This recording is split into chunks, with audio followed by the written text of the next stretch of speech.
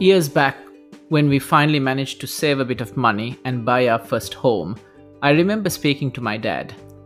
He was, of course, delighted for us, but his very first words were, "Make sure you have a good plumber, a good electrician, a good painter decorator, and keep them close at all times." At the time, I didn't fully grasp the wisdom, but over time I realized my dad knew the value of building the right team around you, those who complement each other and fill the gaps that you yourself weren't capable of. Welcome to the Leadership Podcast series on Fleekstack. Today we explore recruitment and selection and some of the pitfalls and some of the good habits you can develop in recruiting people.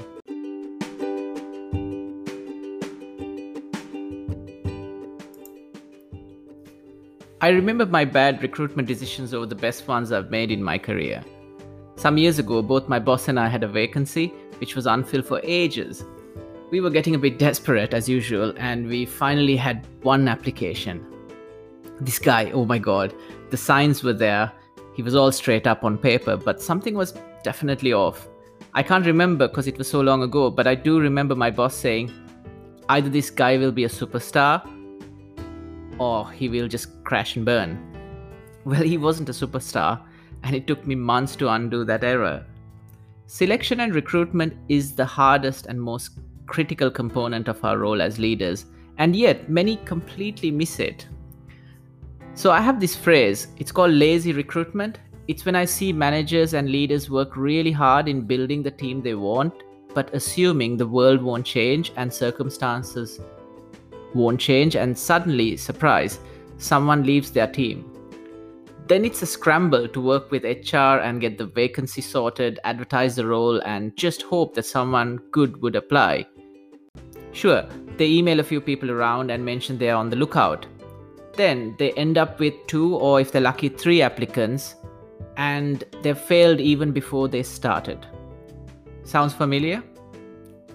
Top talent, be it internal or external to the firm, are not easy to hire. There is no chance in hell a lazy recruiter is ever going to attract top talent. Sure, they fill vacancies and they are back to that mindset of bliss. So what does the opposite of this look like? A good manager anticipates the shape of their team, those ready to move on to different roles and those that are key players within their own team. A good recruiter would have started recruiting and warming up their bench months in advance of things happening. They have a clear idea of the talent profiles within the organization and cultivate friendships and projects that get them closer to these people. They have already tested them, perhaps even interviewed them, even though the person being hired doesn't know it. Good managers are not surprised to see people leave their team, sometimes even encourage it. Another story I remember well.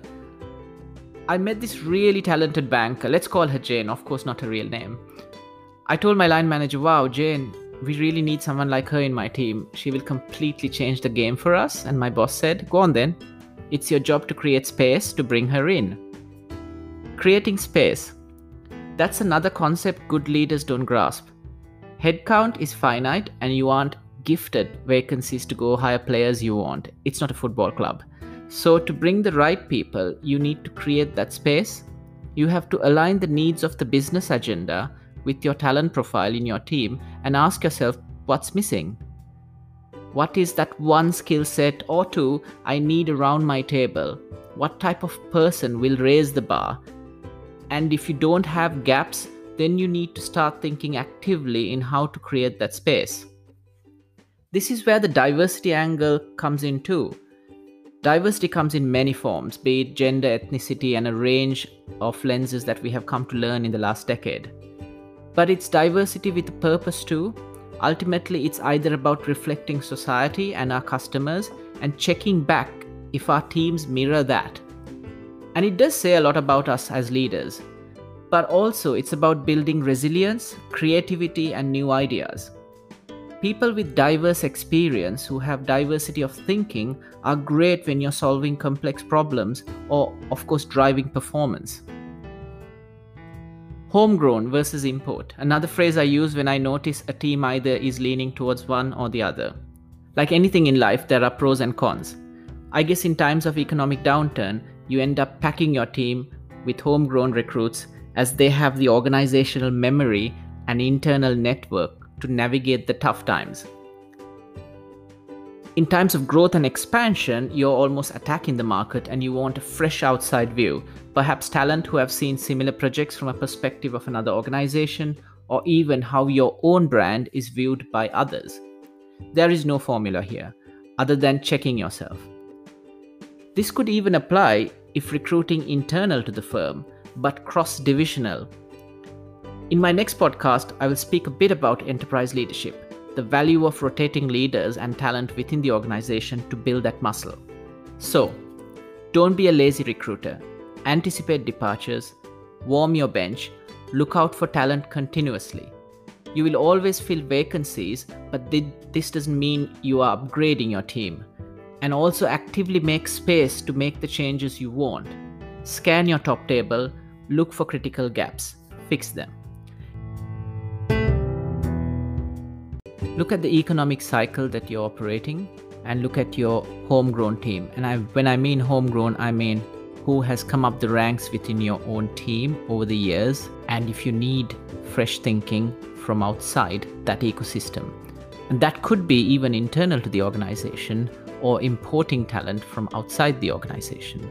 But it's that fine balance between keeping the organizational memory and the talent that we currently have within the teams and fusing it with the gaps that we have from outside. I know it's a cliche, but people do make the biggest difference and is your secret sauce. Like my dad said, look out for the plumber, the electrician, and the painter decorator to build the right set of skill sets around you.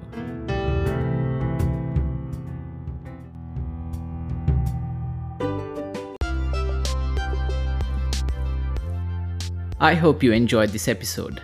Stay tuned for more. This podcast is available on Anchor and Spotify. Watch out for news feeds on Instagram @FleekStack. Thank you for listening. Goodbye.